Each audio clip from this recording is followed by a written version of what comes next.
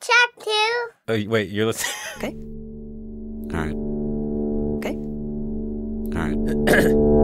You're Listening to Radio Lab. For kids.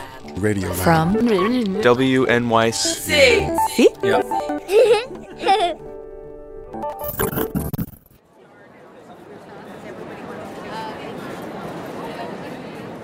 So where are we? We're in a church. In a church. Oh, that's different for us. It's not usually where we start. We're in a church. Mm-hmm. Cathedral, really. A huge cathedral, Upper Manhattan, St. John the Divine. We've got an organ. Yep, the preacher. There's a preacher. Congregation, of course. A couple thousand people in the pews, at least. Jesus said, therefore I tell you, Your basic Sunday service. you by worrying, add a single hour Except today. to your span of life. You've also got, here it comes, Much more than clothing. Look at dogs. the birds of the air. The reason we begin here is because today the church is filled with dogs. Can I talk to you about your dog? Yeah. What's his or her name? His name is Blizzard. And what is he? He's a Labrador and Poodle mix. Well, I have Legend, who I just adopted in January. Okay. I have Denzel. Oh, by the way, more than dogs, you've got birds. His name is Jesse. It's a barn owl. And now, has this guy ever been blessed before? I don't think so, no. He was just born this year. And hamsters? His name is Tubby, Teddy Toes. And if he'd come out, you'd see why. It's because he's really fat. And all kinds of creatures. We've got a little girl with a falcon, and behind her, oh, it's a giant tortoise. This is the St. Francis Day of the Animals, a yearly event And coming toward us where people bring their animals to be blessed. is a donkey. The folks that are gathered here, And there's a little girl with a hermit crab. they don't think there's anything weird or inappropriate about this. In fact, if you ask them, And here comes a bull. here's what they say. I don't know if it means anything to her, but it means it to me. Because, you want to baptize your babies, and this is more or less the same kind of thing. And what does it mean to you? It just means when she finally does go away, she's going to go to heaven. What kind of parrot is she? Oh, blue and gold. Oh, yeah, don't put your hand near his face. And what's his name? Chuckles. Chuckles. Do you feel like he has a soul or an inner life of some sort? It's a thinking being. They're as smart as we are, really. And Chad? Yeah. Since you invited me here, I don't want to be impolite or anything. Say what you gotta say. Well, okay. These people, of course, they love their animals. Sure, yeah, you can hear that. Because when I'm feeling sad, he comes in the bed and he lays down spine to spine with me, and he just doesn't leave my side. But aren't they presuming a little bit that the animals they love are going to feel the grace of the prayer or feel the blessing, which raises a question. What do we really know about what goes on inside the animal's mind? Yeah. All those things that you might feel in a church, grace, gratitude, guilt. Can the animals feel those things too? How much can we share? And can you measure it? Yeah. I'm Jad Abumrad. I'm Robert Krulwich. This is Radio Lab.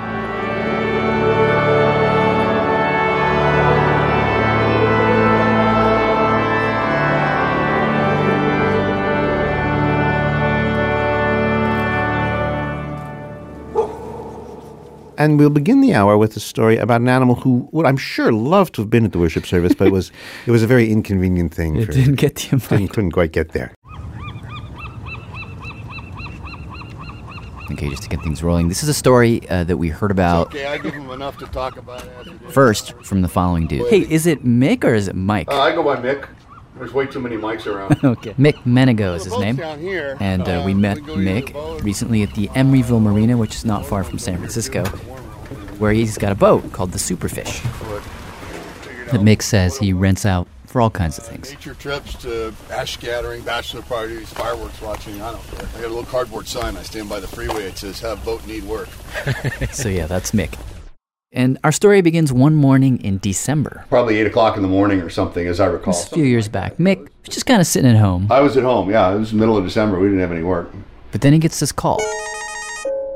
Hello? Got this call. Hello there. It was a call relaying a message from a fisherman way out at sea. 18 miles maybe outside the Golden Gate Bridge.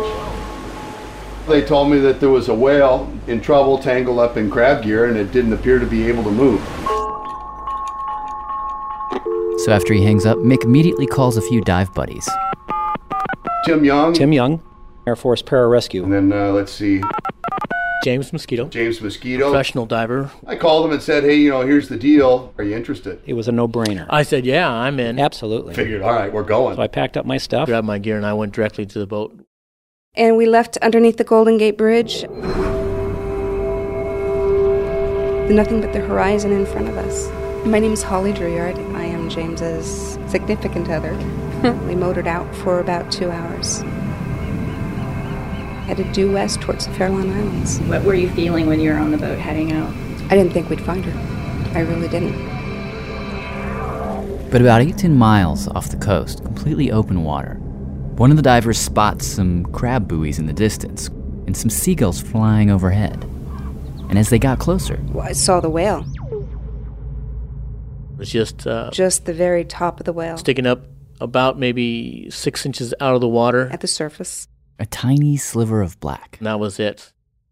I said, okay, we need to see what's going on. So Tim and James jump into an inflatable boat, and they paddle about a couple hundred feet from the whale. And it just wasn't happening. Every time that this whale came on up, it would just displace the boat back again. So it would push us back again. Not to mention... the visibility in the water was just terrible. They couldn't even see down there to see, what they were dealing with. And you know what? Sometimes plans have to change in mid-flight. So Tim and James look at each other, and without saying a word... boom, we got out of the boat and... splashed into the water.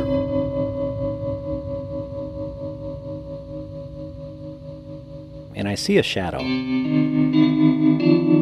This massive animal. A hazy silhouette.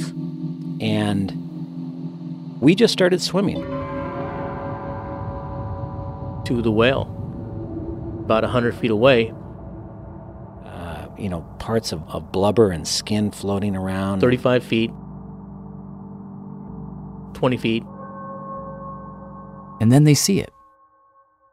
My goodness, this thing's the size of a school bus. A female humpback whale is one of the largest creatures on the planet. 50 feet long, 50 tons. And this particular whale was in a kind of C shape, where its head was at the top of the water, but its tail was almost pointed directly down. It was almost like somebody was pulling her down by the tail to the bottom of the ocean. Yeah, there was probably 20 crab traps, 2,000 pounds at least, just tied up to the tail. She had just become an anchor. And to see her not be able to move that tail and to struggle. Just like... the whale was actually really laboring to breathe. It's a little puff. And there was just rope everywhere. It went around the whale's mouth, around the whale's head. Across her eye, over her back. Wrapped around the pectoral fins, all the way down to his tail. I thought there was no hope. There's no chance. We're looking at a dead whale. The whale just doesn't know it yet. But I knew that I had to try. I'm going to swim to the whale. And as soon as I decided, okay, I'm going to swim to the whale, well, the whale decided she wasn't going to have that. What'd she do? She put up her pectoral fin, which is like her arm, and this pectoral fin's about 15 feet long. It's about 4 feet wide, and she just splashed down the water in front of me. It's the size of an airplane wing coming down on top of you, just inches from my head.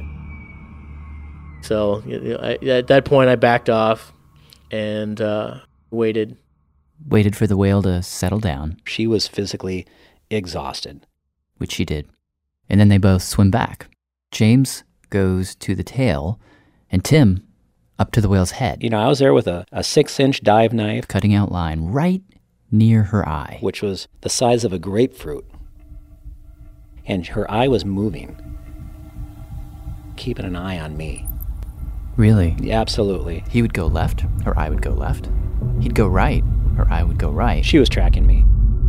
And all the while, they're just cutting as much rope as they can. You really had to saw at it. It was very strong, very tight. Sometimes I'd cut a rope, and it would be a loose rope, and all of a sudden something else would tighten up. Which was the one rope that would let it all free. This whole process took hours. But finally, James gets to the end of it. He's at the tail sawing his way through that big clump of line, and he realizes at a certain point that to cut through all that line... I'm going to have to stab the whale to get my knife underneath the rope. It was that tight, though. I jabbed my knife into the whale's tail and pulled the rope and then cut it. And at once the rope went... It was a very surreal moment looking down and seeing the 20 crab traps and buoys just disappear into the abyss.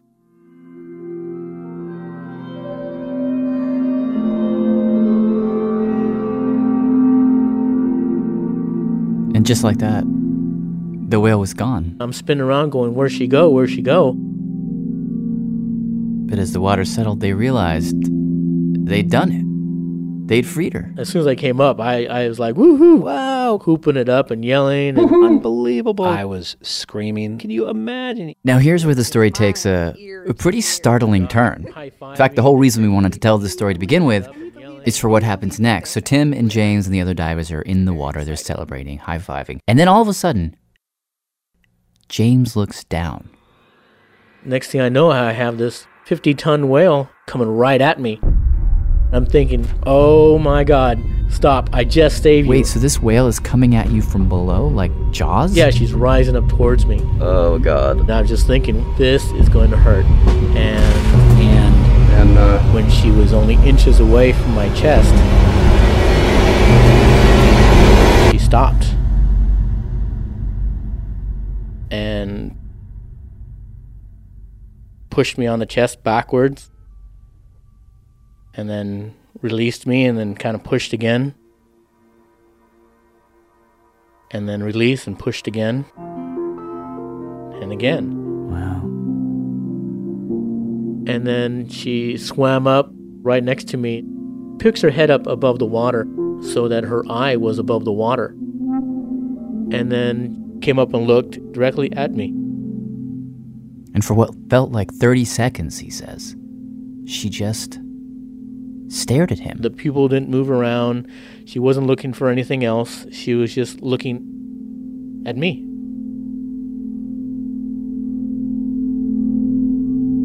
You're in the presence of something that great. Makes you feel small. Yeah. It really was a very emotional feeling. You know, I wasn't quite sure what to make of it. But then he says she went off to the next diver. Did the same thing. I remembered distinctly, I was 18 inches away from her eye, and she just looked at me and let me touch her, and then swam off. Then she went off to the next diver and did the same thing, and the next person and did the same thing. One by one. Coming up right next to him, looking at him really good, inches away, eyeballing him. She swam around to every diver. All the guys got it. So it was about dusk. The water was glass flat. I was sitting at the helm of the boat, just in awe. And they had to leave the whale. She didn't want to leave them. Now there's a real question here. What exactly was that whale doing? Or saying? Was she saying anything? If you ask James or Tim or Mick or any of the other divers that were in the water that day, they'll tell you. I felt this whale was really thanking us. I know it sounds crazy, but I could see the look in her eye. This mammal, this 50-ton mammal was literally saying thanks. Thanks for helping me out. And, I'll bring that to my grave, knowing the gratification that I felt.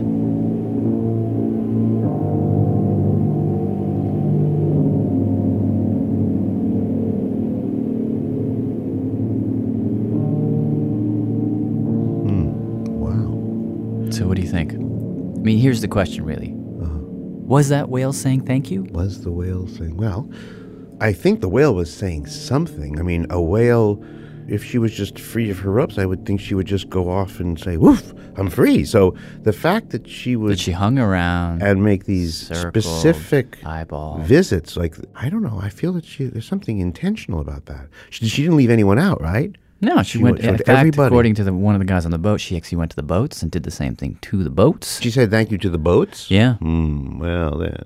So she was looking at the people, but she also thought that the craft was something she had to say thank you or say deal with. Yeah. So maybe she was just maybe she was just. I really don't know what. I don't feel completely comfortable just saying.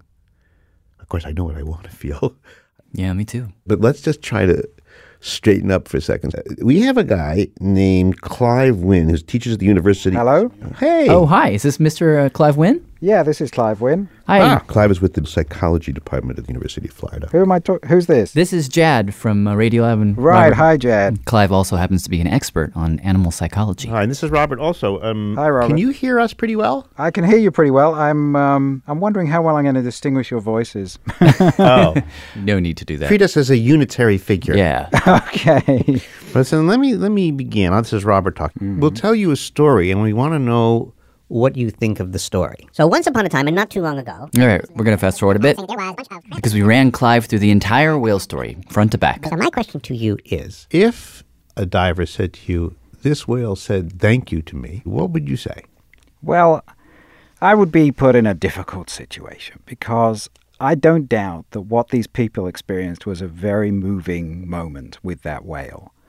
But the problem is, I just don't speak whale. So I don't know what thank you looks like in whale. If I'm going to be a cynic about it, I would say, well, the whale has been trapped for, I believe, over a day and may just be disoriented. Well, but this was parking herself with one individual and then moving to the next. That's not a distracted. That looks like it's got some intention. It shows some interest in the individuals. I'll give you that. But how do we get from that to deducing that the whale is trying to express things? But what do you mean? Let's play a different example. Let's suppose that you found a bear in the woods that was caught up in some netting that ended up in the woods, and you work for hours to free the bear, and then the bear eats you. Does that mean that the bears are an ungrateful species of animal? Yes. I mean, no, I don't truly believe that. Right. Yeah, well, so I mean, it would make as much sense to ascribe ingratitude to the bear as it does to ascribe gratitude to the whale. I just don't think that's a useful way of trying to understand animals. And I think ultimately it demeans them because it means that instead of living in a world that's full of a diversity of wonderful creatures, each with its own ways of relating to other members of its own species and other members of other species, we say, well, we don't live in a world like that. We live in a world that's basically a world of human beings. It doesn't matter. Some of these human beings have fursuits on. Some of these human beings weigh hundreds of tons and live under the ocean and can hold their breath for a very long time. None of that really matters. Ultimately, they're all basically like us. And I just don't find that satisfying. Mm. Are you saying that you don't know if there's a possibility of sharing or that you don't think that there's a possibility of sharing at an emotional level between two species? I don't doubt that there is the possibility of sharing between two species. I mean, I see it with dogs all the time. But I think it would be a mistake if we thought that the love we feel for our dogs is the same feeling that the dog has back to us. It has different qualities. And but when you pet your dog and it wags its tail and it seems happy to see you, yeah, do you just not trust that? Well, okay, so let me make clear that I wear two hats. When I'm talking about a dog, particularly a pet of my own, I have two possible hats I can wear. And one is that when the dog pants back at me, I just hug the dog and, let him kiss me. And that's life with a dog. But if I'm now wearing my scientific hat and getting my blanket as wet as I possibly can, then I ask myself, what do these behaviors mean among dogs? There's a beautiful study that came out recently from Alexandra Horowitz. I'm Alexandra Horowitz, and I study dog cognition. Where do we find her? She's around the corner from you. She's at Barnard College. So we sent our producer, Soren Wheeler. Yo, that's me. To meet her, and he ended up hanging out with her and her dog, Finnegan. Yeah. In the park. Oh, good snuffle.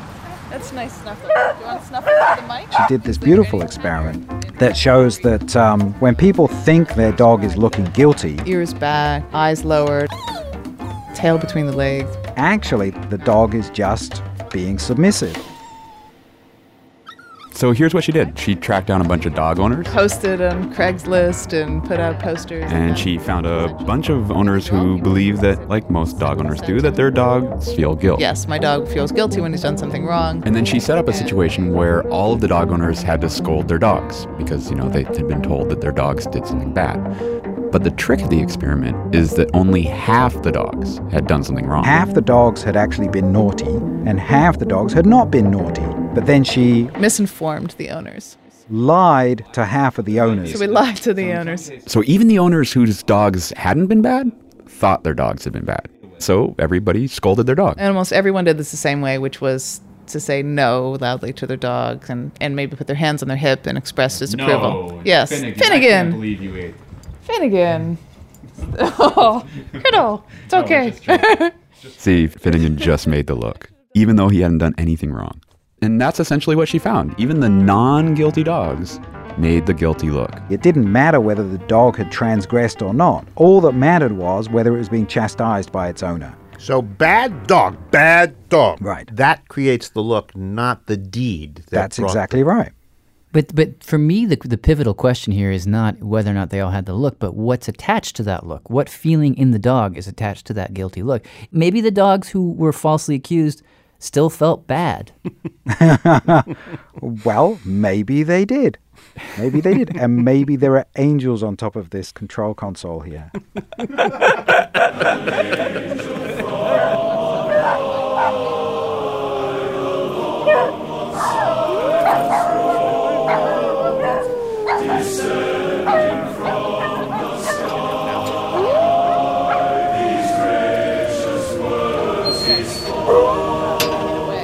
I thought it was a perfectly valid question. Anyhow, we should thank Alexandra Horowitz. Her latest book is called Inside of a Dog. And before we end this section, have we resolved the question of what was that whale doing with those people? Was she saying thank you or no? No, and do we ever resolve any questions at all? Well, we try. We get a little closer than we got in this bit section. No, we have not resolved. So But we will try harder? But in our next section, a mere 70 seconds away, we will try very hard to actually get scientific about it. Good. Hi, this is Tim Young out in California on my first take of reading the Radiolab credits. So here goes. Radiolab is funded in part by the Alfred P. Sloan Foundation and the National Science Foundation.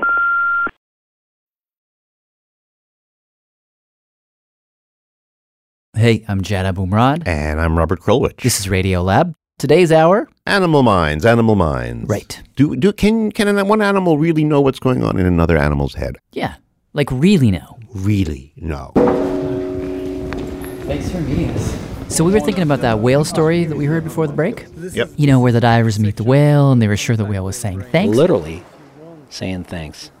Thanks for helping me out. Okay, that is their opinion, but we wanted to know, like, what can you actually scientifically say about that kind of exchange? And that question led us introduce yourself. Okay, to this guy.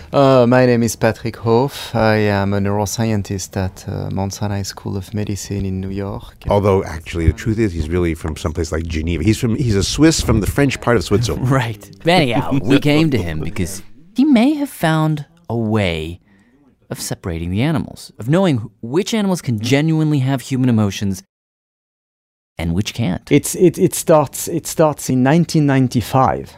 We were studying the anatomy of the human cingulate cortex. That's part of the brain that's right here, kind of between your eyes but down. And a student in my lab, Esther Nimchinsky, she was looking at some brains, and she saw something odd. This very slender bipolar neuron. I've never seen a neuron like that. Maybe it's abnormal, it's probably pathological. Just to be sure, she got some slides of other human brains, looked in the same place. There it was again. Started to see them and again. And we were very pleased. Say, okay, we have discovered a new cell type. Woo! Something that is unique to human. But then they went to the library and discovered that some guy, whose name is Constantin von Economo. Constantin von Economo. This Romanian guy. Von Economo. Had seen these cells 70 years ago. And he named them spindle cells. Because of their shape. Oh, that must have been a very sad day for Esther. No.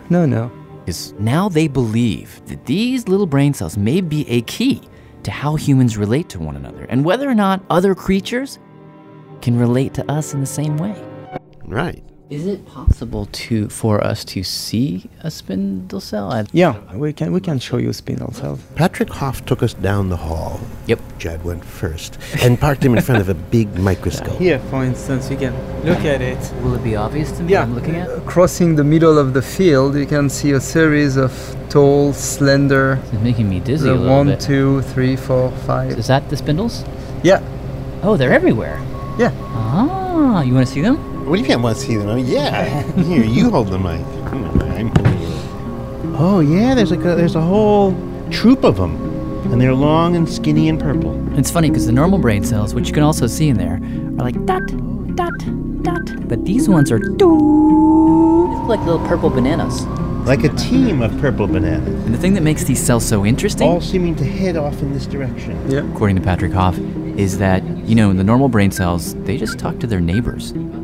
But these ones, because they're so long, they seem to be yelling across a big distance. Exactly. We know that these cells send an action at some distance. So it's hello. It's across the valley. Yeah, it's across the valley, exactly. It's projecting.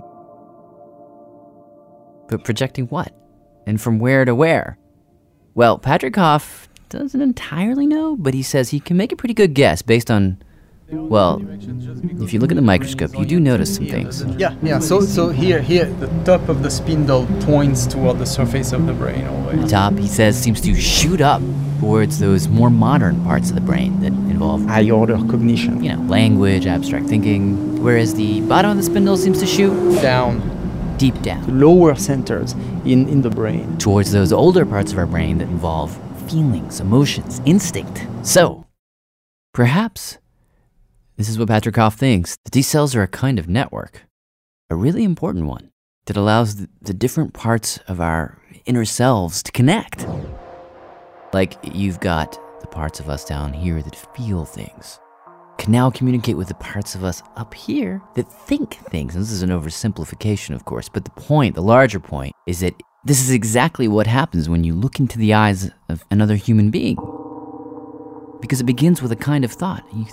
Your eyes seem sad, but then that thought within you travels a great distance and connects with a feeling of sadness so that you feel sad too. I mean, it's the basis of a kind of empathy. Exactly. I see you're happy, so that I feel good about it. And consider those times, not just empathy, where like your thoughts and feelings are in conflict and they've got to really talk to one another. Like, for example, when you get in front of me at the microphone yet again and I hate you, but I know that I have to work with you, so I sit on that feeling. I just sit on it's going down to the bottom of my brain, but I say, take a nap. See, that's the best part of your spindle situation, is that it's not just that thoughts connect to feelings, but that thoughts can sometimes suppress feelings. Yeah, I think that's the idea, is that humans in social interactions can't rely on these hardwired emotions in the same way other animals might be able to. That's Jonah Lehrer, science writer,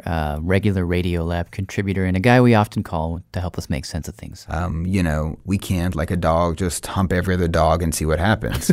We've got to flirt and be funny and buy a couple drinks but that was, you guys have to cut that because I will get hate mail from. I am so astonished.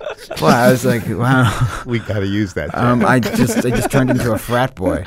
So, but the point being that our social interactions are very complicated, and that we can't rely. It's much tougher for humans to rely on simply these hardwired primitive instincts. So the job of spindle cells is to simply broadcast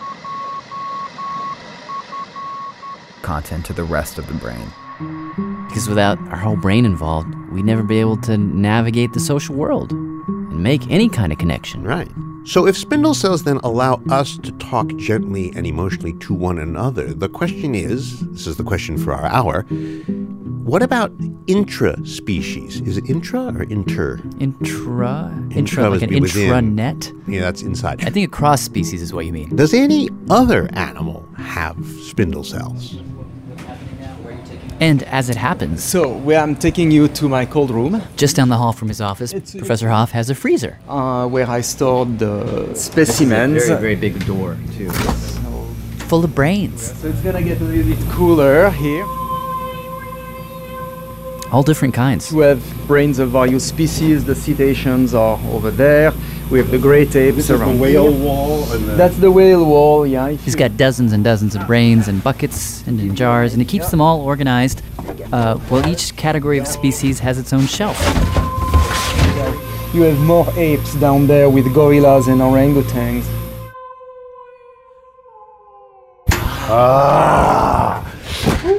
It was really cold in there. So, what they did was they took a bunch of those brains off the shelf and walked them down the hall to the lab and put little pieces of them under a microscope. They didn't expect to find any of those bizarro neurons in any of these other creatures, because he was pretty sure this is something that is unique to human.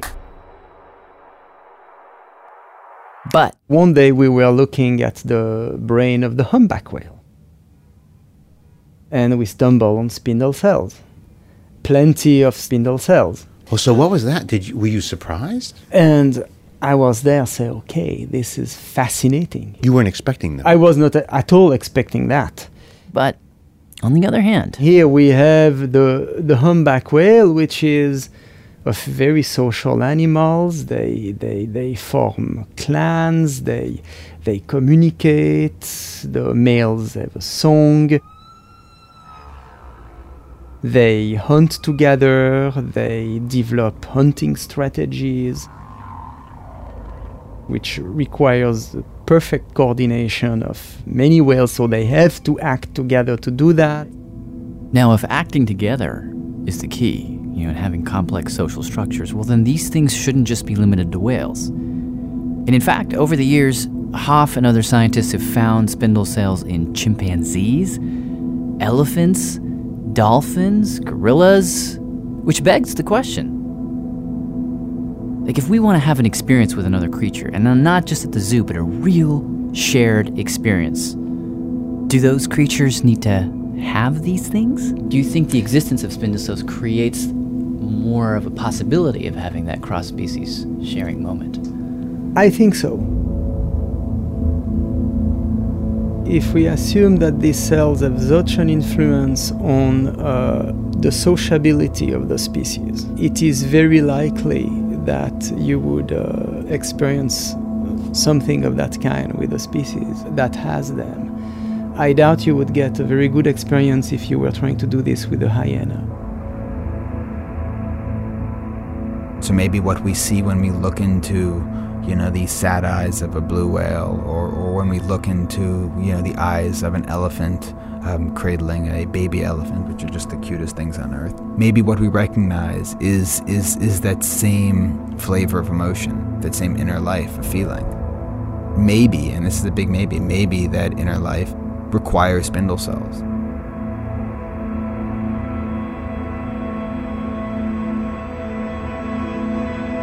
But how big is that maybe? I mean, it sounds like a really maybe. I mean, it's important to know this is all just I think this is still very theoretical. And in fact, if you asked people, like Clive Wynne, the fellow who poo-pooed our whale thank you from before, ask Clive, could you look at an animal and find something in the animal that says, yep, if he has that, he's got feeling? Well, wrong. I don't for a moment imagine that there's going to be a type of nerve cell or a type of structure in the brain which is going to be such an acid test of whether an animal has a particular psychological capacity that we could then find that kind of neuron and say, well, now we know, without having to look at the behavior of the animal, now we know that this species has this or that psychological ability. Well, let me ask the question a different way. I mean, do you think spindle cells or no spindle cells? Let's just toss them out for a second. Do you think there are a category of creatures that are more likely to have empathic experiences with us? Would you draw lines between beings? Well, the thing I would emphasize if we're looking for empathy between different species is their developmental experiences. To make his point, Clive told us about this experiment. He says, let's take a chimp with all the spindle cells inside the chimp brain there, put the chimp in a room, and in front of the chimp, let's put 2 cups face down. Now, one of the cups has a grape or something delicious under it, and the chimp doesn't know where the grape is. Could be under cup A or cup B. So what you, the experimenter, do is you simply point to the cup that has the grape. Like, that's the one. That one, right there. And all the animal has to do is to go to the cup that's pointed to, which seems simple enough. But chimps, Clive says, chimps find this stunningly difficult to understand. Get this wrong. What do you mean? I mean, they just look at you pointing, and they look, and you're pointing, and they look, and you're pointing, and they just go, what? Whereas dogs, who don't have spindle cells, most pet dogs get this from the get-go. The dogs can do this and chimps can't? Yeah. They quite spontaneously recognize that you should go where they point. And Clive says the explanation here is not that dogs have some special cell in their brain. It's simply because they grow up in our households. They grow up with us. Right. Huh. To test this idea, he did the same study. The pointing one? Yep, except this time with some wolves. Because wolves are the animals from which dogs are descended, but they haven't lived in human households, obviously. And normally, like the chimps, wolves totally screw up the pointing test. But we've done some tests on some wolves that were hand-reared by human beings and are very friendly to human beings. And we find that those wolves behave just like the dogs, that they are just as good at following the human pointing to find the food. Really? Did you have to train them, or? No, we did not train them. They just picked it up? Well, they just picked it up. But these are exceptional wolves insofar as they were reared by human beings. They were bottle-fed when they were wee babies. Because there are things that go on earlier in our development that are crucial and that include learning who are your kind. Who am I? What am I? And you learn that in a critical period in your early life by looking around you and seeing who you're interacting with. Pretty much every dog you might meet has learned to accept humans as social companions, and that's because it was reared in a human home and because evolution has prepared it with a relatively slow development so that it's pretty easy to tame a dog. The wolf, on the other hand, it goes through its childhood and adolescence in the blink of an eye in the course of just a handful of weeks. And so it's actually extremely difficult to successfully hand-rear a wolf because you have so little time available to you and you have to invest 24 hours a day, 7 days a week during that brief period that a wolf is open to the possibility of learning who its companions might be. That's really interesting. You know, one of the pieces of the interpretation that I find intriguing, and I want to run by you, is that that's so interesting. I'm now sitting here thinking, boy, if I could raise a whale with a baby bottle, then I would know whether the whale was saying thank you to me because I would have learned. It's not like I have to learn whale, but whale would have learned human. Well, that's right. I mean, of course, this is completely hypothetical. The whale's a really bad example to choose. But my guess would be if you bottle-fed a whale, you would get a whale that might plausibly do something like a behavior that expresses thanks. That is such a hard mental image to conjure. Well, that's right. That's Robert right. Bottle feeding a whale. Yeah, well, because we have to keep rising to the surface for 21 years to breathe before I actually get to the experiment. Yes, there are a number of drawbacks to that experiment. Yeah. Radiolab will continue in a moment. My name is Mai Tatoy, a Radiolab listener in Singapore.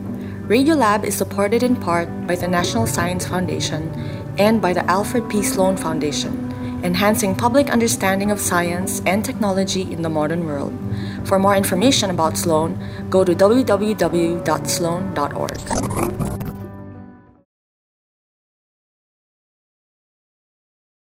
Hey, I'm Jad Abumrad. I'm Robert Krulwich. This is Radiolab. Today, kind of a hard topic to describe. We're calling it animal minds. Animal minds. Or maybe the better way to say it is minds other than our own. Which would be the animals, no?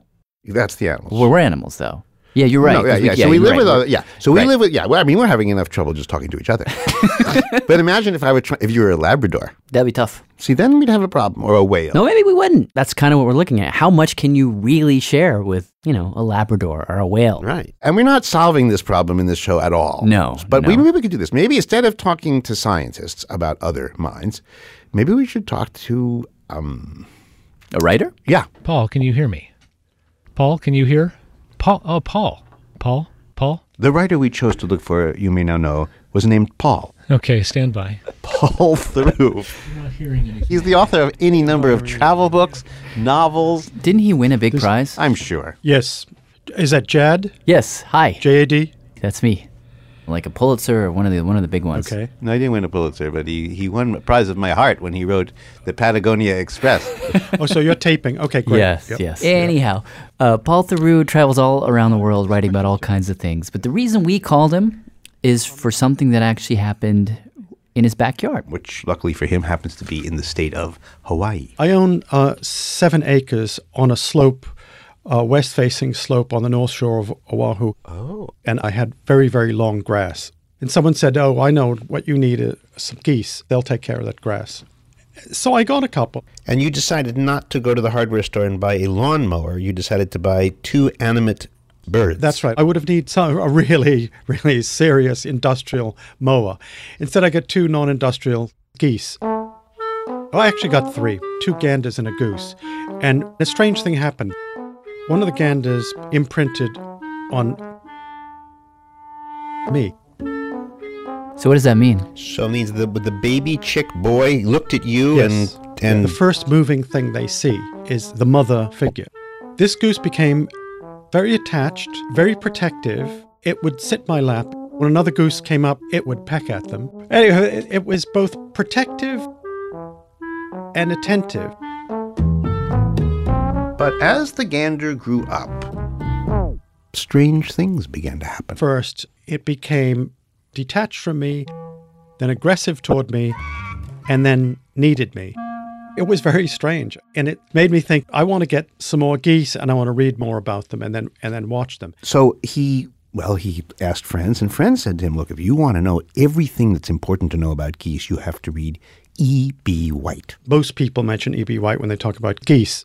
And, of course, I know and love E.B. White. And if you're not a Martian, you probably love E.B. White, too. Well, I mean, what do you mean? I mean, people. It's possible for people not to know. How many people have read Stuart Little, or how many people have read Charlotte's Web? Yes, true. And if you don't love the children's fiction, he's certainly one of the greatest of all American essayists. Yeah, see, that's the point. He is one of the great American writers. He actually wrote the Bible for writing. The Elements of Style. The Elements of Style, which Strunk. is still the Bible for writing, weirdly, and it was written like 50 years ago. So when people point to anything by E.B. White, you point seriously.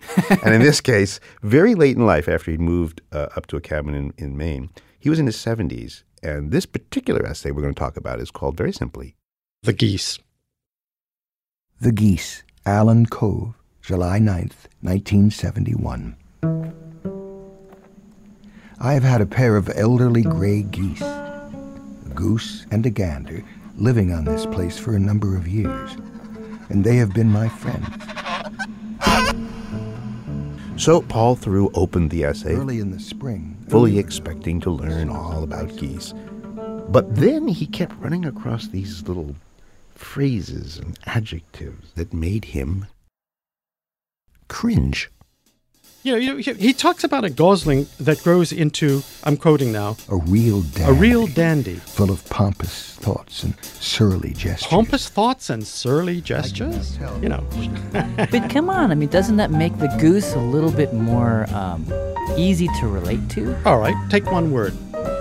Malice. I could not tell whether the look in his eye was one of malice or affection. Malice? Malice is a word you use for, Mussolini or, somebody else. Not for a goose. But what's the sin in that? If a man who's a professional storyteller and one of the greatest ones says, let me tell you about my geese, and then talks about them as though they were uncles and aunts and neighbors with moods that are distinctly human. So what? Well, I suppose you could say so. Or you could say, so what if he put them in, little Halloween costumes too, for that matter, so what? But I'm in the writing business. The writing business should be unsparing. He could be quite unsparing himself in his writing.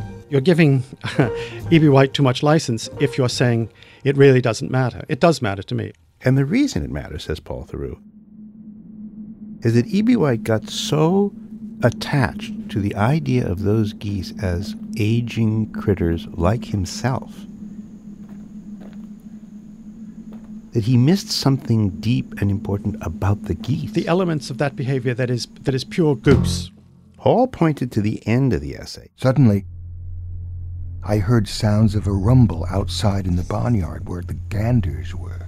where a formerly great gander gets unseated by a younger male goose. There's a big fight, lots of squawking, and the old gander loses. I watched as he threaded his way slowly down the narrow path between clumps of thistles and daisies. His head was barely visible above the grasses, but his broken spirit was plain to any eye. I felt very deeply his sorrow and his defeat. Well, the defeated gander goes off. Well, this isn't true at all. When a gander loses a battle, he goes off, gets his strength back, and waits for a chance to attack again. That gander's going to come back and fight again. So you're saying that he got it wrong about the geese? Of course. Of course. Here is a man who is solitary. He's a New Yorker who goes to Maine and becomes a gentleman farmer of a kind and begins to relate to his geese and then writes about them as though he's one of them. I know I'm not one of them. But if you can't use words that are, very human and psychological words, and if you can't, because you're not a goose, have whatever it is that geese have on their insides, then what if you wanted to share something with a goose? And I bet you do. Is there any way in which you could honestly describe yourself as a friend of any of these geese? I would say, this is a very good question. I had a very surly, to use an E.B. White word, a very rambunctious gander, and he got very sick. The thing is sitting on the ground, just fouling its nest. I thought he was really going to die, and I nursed him back to health. I gave him antibiotic with a turkey baster, and it took about 3 or 4 weeks. And the first thing he did when he was nursed back to health, he got up on 2 legs, and I came up with the turkey baster to give him one last drink, and he bit me. And I thought, where did he bite you? He bit my leg hard, and I thought, okay, he's back to health. You didn't think, ow, how could you? Well, I thought he's healthy. He's healthy again, and he's behaving just as a goose would. But don't you see, though, that if the moment of your true most goosey moment is a moment when the goose that you help bites you, then you are out of this story, in effect. I absolutely agree with that. In all of this, there's an implied loneliness. I'm not his friend. I'm not a feathered creature. I'm a human being among birds. Although, curiously, Paul Theroux does have an approach to communing with his geese. He takes a chair, puts it on the lawn, plops down in the chair, and disappears. My writing day ends in the early afternoon. I have lunch, and after lunch, there's a long, sunny period in the afternoon when I'm alone, I'm with the geese, and I sit around with them and try to make out what they're doing among each other and paying no particular attention to me. It's simply watching the world as it was.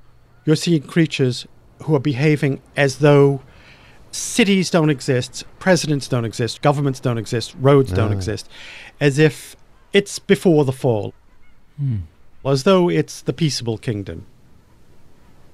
Simply watching animals who are content doing their thing. Then you feel a bit like Adam.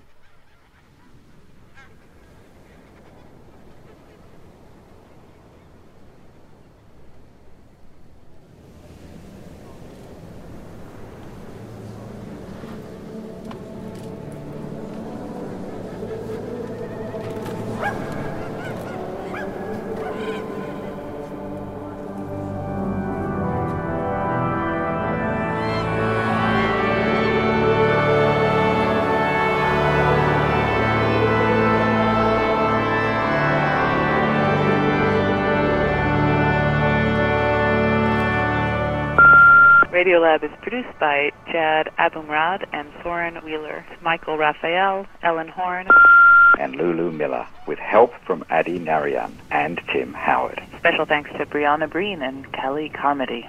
Apologies for butchering any name. Wait a second. Stop the machine.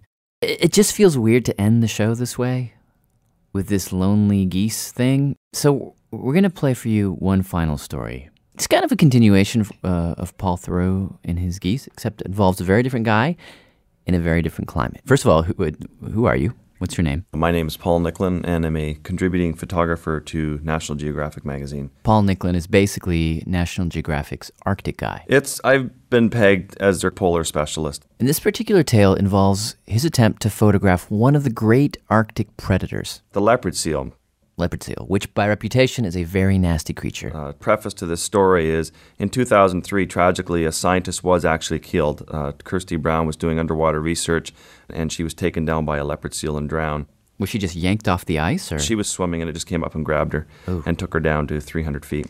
Nonetheless, our story starts with Paul and his guide, Godin. They're in a boat in the Arctic Ocean looking for seals. The first seal we encountered, I'd never seen a leopard seal before. And we came around into this bay where there was a penguin colony.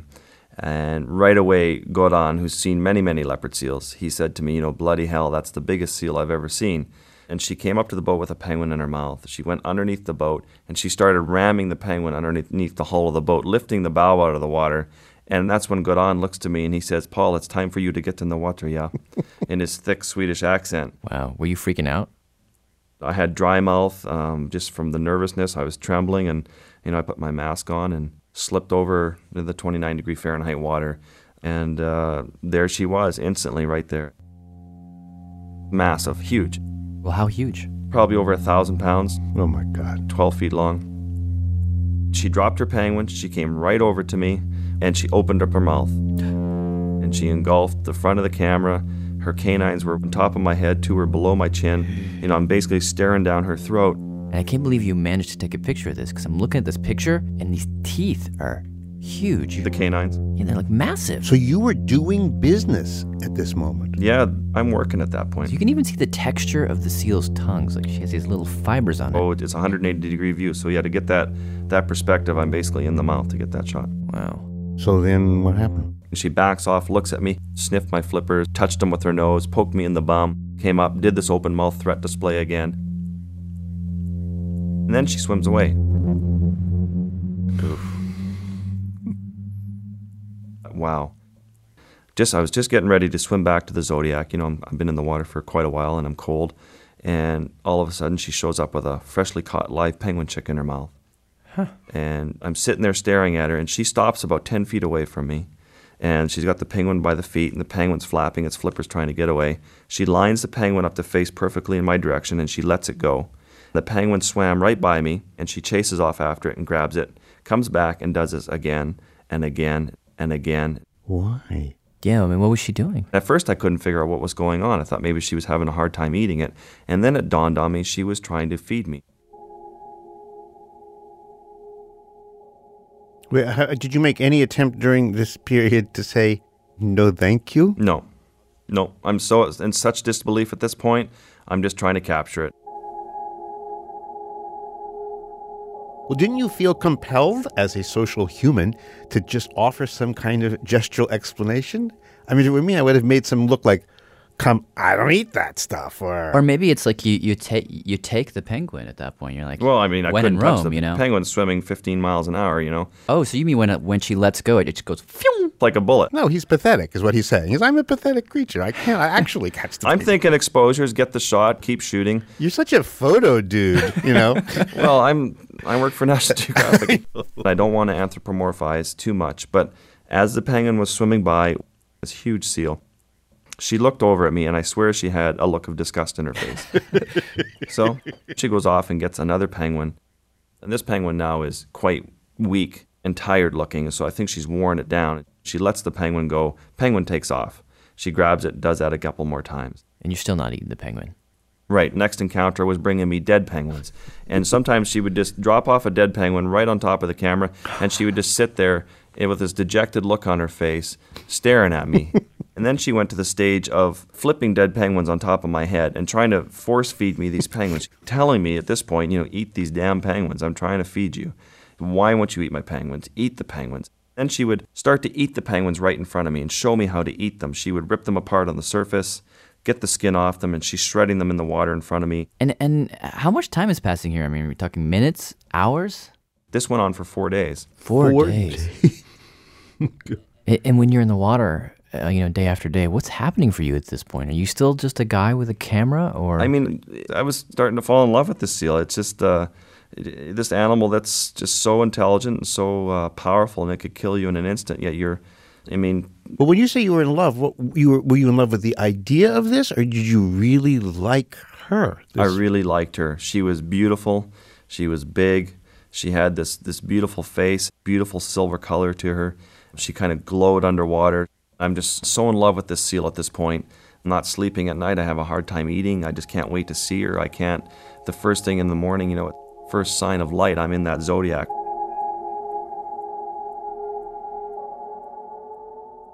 And then on the 4th day is when, I was thinking, okay, maybe she's weary of me and she's getting tired of me, so I'm just going to totally leave her alone. And that's when I started going off and presenting myself to other seals who were swimming around the rookery.